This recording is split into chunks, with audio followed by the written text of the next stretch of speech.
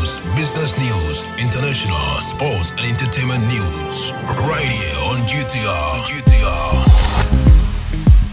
Good afternoon and welcome to the Midday News on Ghana Talks Radio.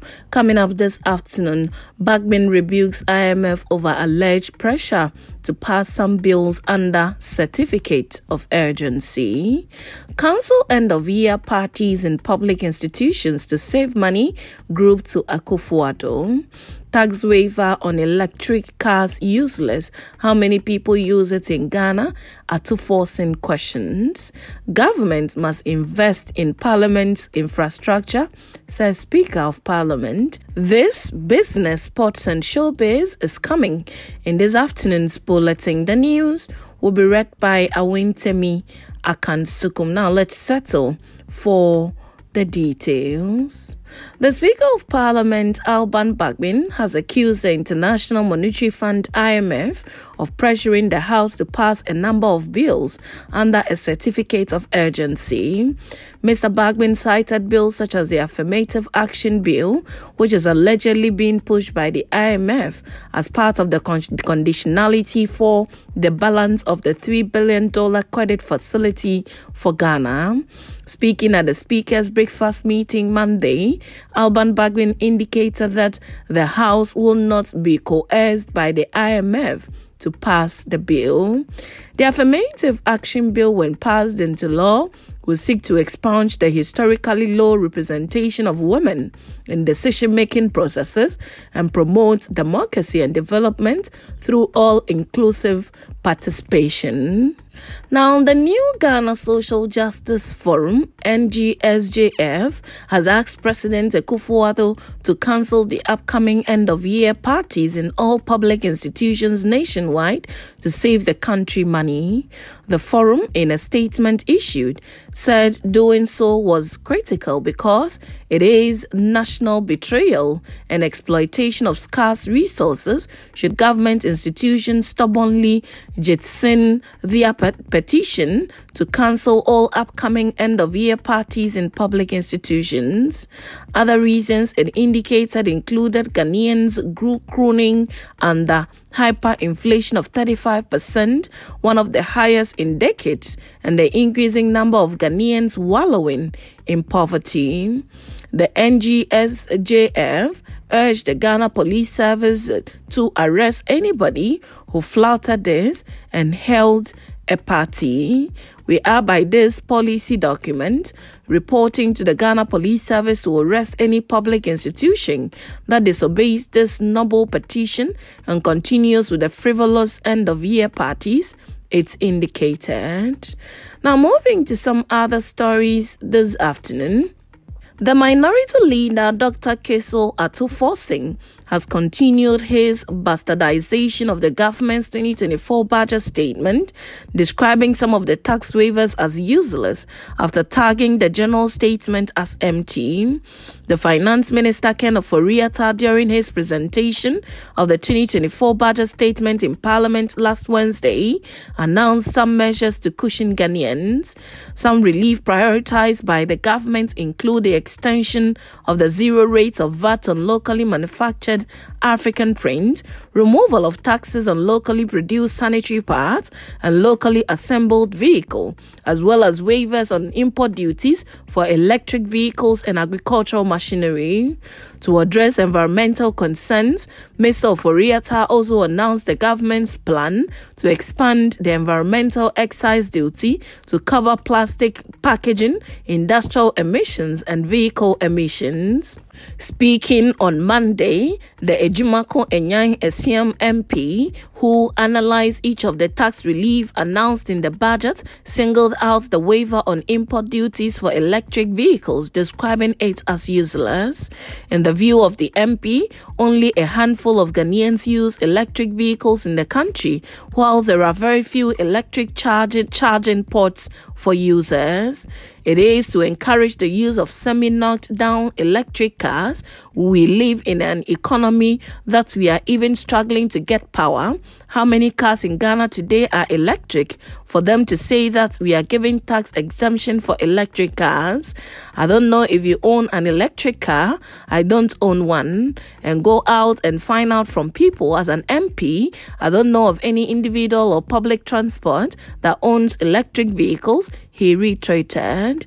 The MP told the media that while the policy may be in anticipation of a shift in the future, it does not serve any useful purpose now and will not benefit Ghanaians in any way. He said the government must first focus on creating the enabling environment for the use of electric vehicles instead of jumping the gun.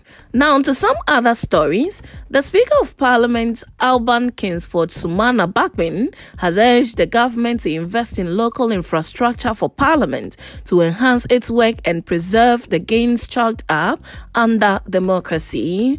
He said, unlike the judiciary and the executive arm of government, Parliament has been sidelined and even lost all our properties. Currently, the Speaker said the Parliament was struggling to get its land to be able to put up some structures to accommodate it. The residence of the Speaker was almost sold to the private sector. Actually, it was sold to the private sector. It was when they went to register it that Lands Commission identified that to be the residence of the Speaker. Luckily, I was inside, so I was saved, the Speaker said. The Speaker disclosed this in a crowd during the Speaker's Breakfast Forum, aimed at consolidating the relationship between Parliament and civil society organizations and explore new ways of working together for accountable governance. The forum on the theme, 30 Years of Parliamentary Democracy under the Fourth Republic, Reflections on Citizens' Engagement and the Way Forward, also formed part of Parliament's celebration of 30 years of uninterrupted parliamentary democracy. It was with support from Star Ghana Foundation, which was also marking its 5th anniversary.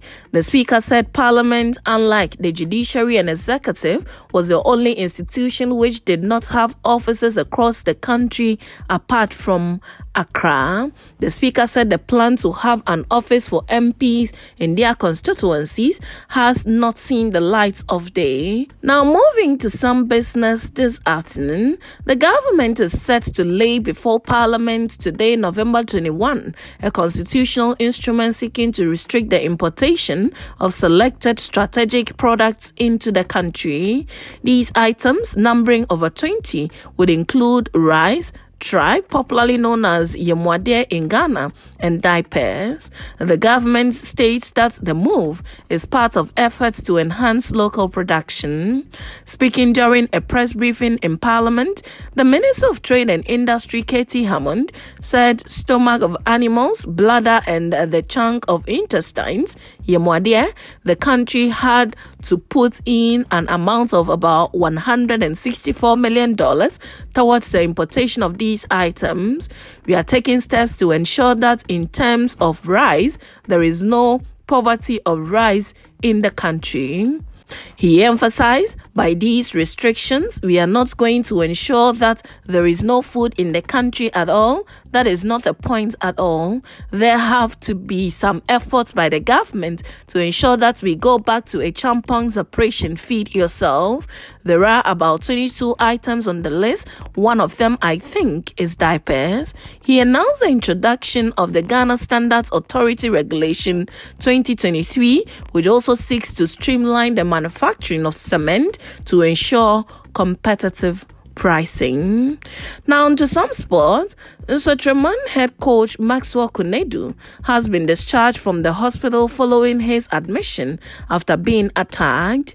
Kunedu was hospitalized after an attack on him by supporters of Bofua Kwatano following their Ghana Premier League game on Sunday at the Sunyani Coronation Park.